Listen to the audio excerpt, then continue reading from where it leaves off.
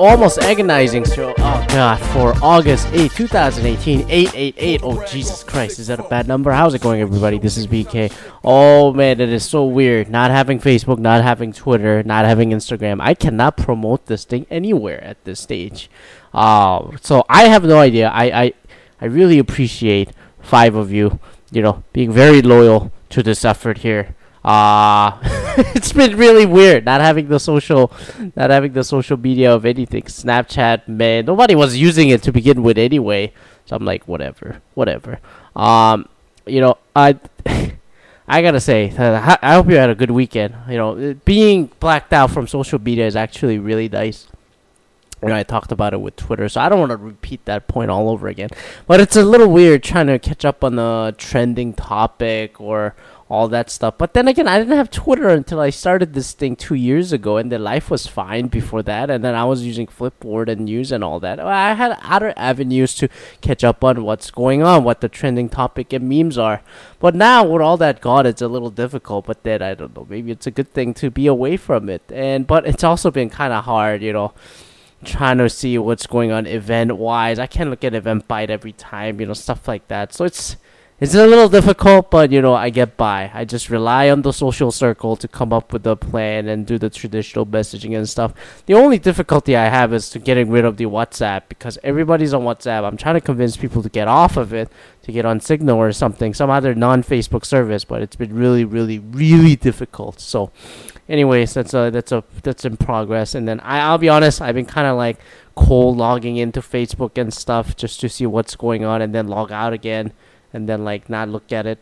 Maybe it's okay to keep it active but not look at it instead of deactivating it altogether and disappearing. Maybe that's a way to go too. Who the hell knows? But I don't know. Deactivating certainly helps. Not looking at it on the phone constantly fairly helps. So it's been good over a month. What was I gonna say? So I hope you had a good weekend. So summer's been really weird. It was really hot over here in Detroit for finally. It feels like 88, 90, 91, 30 degrees Celsius somewhere along the line. And I had sleep for more than 7.5 hours straight for the first time in about a month. That happened Friday night, Saturday night. I don't know what happened. I just have had like massive amount of trouble sleeping the last month and a half or so. Maybe it's work because you're in a crunch time right now. So through this week it's gonna be rough, and then I think things are gonna ease up a little bit, but I think I reached a point of like, look, man, I really need a vacation. But BK, you just had a shutdown. That wasn't a fucking vacation. That was really fucking busy doing other non-work work all around. So I need a time for myself, I guess I gotta go home. I'm trying to figure that out when. It looks like the next couple Fridays I'm like kind of slacking off a little bit. Gonna go camping. It was just decided a couple hours ago, and then probably gonna be at home in Mississauga, Toronto, just before the end of August kicks in, and then the Labor Day kicks in, and hopefully that's the last picnic that we're gonna do. And after that, I'm going to be off to Seattle, San Francisco. And then I'm also hoping that to make a last San Diego, LA trip, to go see the Padres and the Angels and the Ohtani, see that shit, and then visit LA for like a weekend or something, and then fly back. I don't know. I'm thinking about that for September. Probably I'm looking at it as the last good weather flying opportunity at an affordable price, but let's see. I also want to go see New Japan Pro Wrestling in LA. I don't know. These are the kinds of interests that you have as an unmarried person. Speaking of, god dang, I can't believe like that being a father has become a qualifier, to give a proper interview. So why I mentioned that is I read into a fucking article about the Denver Broncos. BK Sports again? Not quite. So the Denver Broncos, the football team, has signed the punter named Marquette King, who's been hilarious, but due to the quote-unquote attitude problems, the Oakland Raiders cut him, and then Marquette King signed a 3-year contract with the Broncos. Now, of course, the training camp started. I'm sure we're going to talk about football and the immorality and all that shit down the road when the anniversary episode comes up. Jesus, I can't believe this fucking anthem thing is still going on. Anyways, so Marquette King gave a half-ass interview for a minute and a half to the 104.3 The Fan, the Denver station. I listened to that thing once when I was back in Boulder. when they're having a debate about when Tim Tebow was a fucking quarterback. That was the greatest season, most entertaining season that I watched. I'll admit it right now. But then the fucking radio stations were doubting Tim Tebow all the time, which is reasonable. And then like, oh, do we want Andrew Luck here? Do we want Andrew Luck here? You know, all that shit. And then after that offseason, they got fucking Peyton Manning. Rest is history. So it's Zach Bai, the host of the 104.3 The Fan, and Brendan Stokely, the former Colt, and the couple-time Bronco, tried to interview King after the practice, but then he was fucking moody or something, pretty subdued. He's a pretty expressive guy. He sounds pretty unhappy. And then he just walked out of the interview, halfway professional they call it, not impressed. That's what Zach Bai said. And then Marquette King on Twitter goes, suck my dick, emoji sign, and then he just turns it into little advice. This is what's on Twitter. I'm not on Twitter. I'm just reading an article. Go to Brendan Stokely, who played for the Broncos 2 different times, played in the league 15 years. He's in the Louisiana Sports Hall of Fame. Is a fantastic father and husband, and apologize for an incredibly disrespectful interview if you don't want to be. So why does being a father and a husband have anything to do with a fucking running a fucking sports station? This is one of those like America's, what you might call it, like American sports radio bullshit here. Like I never understood this like over the top, you know, like bringing personal life. You know, what does being a father and a husband have to do with this shitty ass interview at a training camp? Who gives a fuck? I mean, this is a problem with you. Like, I never hear this in like fucking Canadian sports media. I'm not saying they're the fucking saints either, but goddamn, man, like fatherhood. So he's a fantastic father and a husband. Played in the NFL for 15 years with integrity. God fucking damn it. And then that makes him a fucking whatever. And I'm like, really? Is it really? I don't know, man. This is like going over the top a little bit, I must say. You know, and then that. I mean, yeah, I'm sorry that you got called to suck a dick, but and then like this whole beef is stupid to begin with. But never tweet, never sports radio. Exactly. I haven't seen a good tweet come out of an American sports radio stations and DJs for forever. So I'm just like, you guys, yeah. Oh, look at this comment on Deadspin. Like, it's one thing to tell King to apologize. Yes, I agree. Quote, to a great father and an amazing husband. Literally none of that shit matters.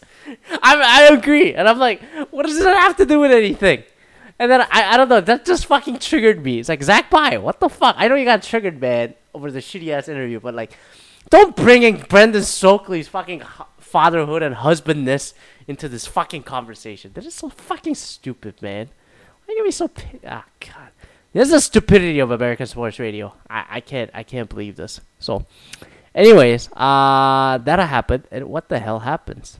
What else happened here? Oh, football, and then the fucking corrupt coaches, and then the officials and all that shit. Urban Meyer shit happened with the Ohio. You know what happened with the Ohio over there? Ohio State Buckeyes, the fuck guys. I mean, I quit sports. Yet the news that comes out of sports is fantastic. So, Urban Meyer, the head coach of the Ohio State football team, just got indefinite pay suspension right now, administrative leave, for knowingly ignoring his assistant coach Zach Smith's domestic violence against the wifey ever since the days in Florida, and then not reporting it, and then all these people coming out in droves in Ohio. Why am I not surprised? But then it's like that in every state. They're like, I support Urban Meyer, the Bucks, Ohio, innocent until proven guilty. ESPN guilty of abuse. Fine bills works. Wow, it's just like these idiots. Like, let's say these airheads, like supporting this. You know, I mean, it's the rally for Urban Meyer. You know, I'm not surprised given that like fucking people had a rally and defended, who was it, Joe Paterno, who overlooked the child abuse for like decades. So why am I not surprised? This is what humanity has come to. It's like, this has nothing to do with our ex-wide receiver coach or the accusations against him with his ex-wife. I don't want to talk about that. I don't condone what he's accused of. I don't condone any of this stuff. This is not why I'm here. That's not why I drove 12 hours and you guys are standing here out in 95-degree heat to talk about what he didn't do. Okay, that is a fucking intro to this rally for Urban Meyer. Look, man, I don't condone domestic violence. I drove 12 hours, but Urban Meyer didn't do that shit. And then he shouldn't be punished for ruining our great football team, man. You know, however corrupt this is, dude. Come on now. What is the biggest gripe? It's like somebody said mean things about Urban Meyer, Paul Feinbaum, whatever. It's like, are these people really? These are the same people that support fucking Trump. Did you like? You really don't understand how the college football coach, who's like a fucking executive CEO, control freaks beyond the levels of an NFL head coach and the general manager, who wants to control everything. And when push comes to shove, with domestic violence, rape, sexual assault, that is rape, or other fucking scandals that college sports has, like all of a sudden it's like, I didn't know, and then like, you fucking know, man. Give me a fucking break. You're such a control freak, knowing into dipping in every single little thing, and then you turn a blind eye on it, and then have a plausible deniability that we think you would have. Give me a fucking break.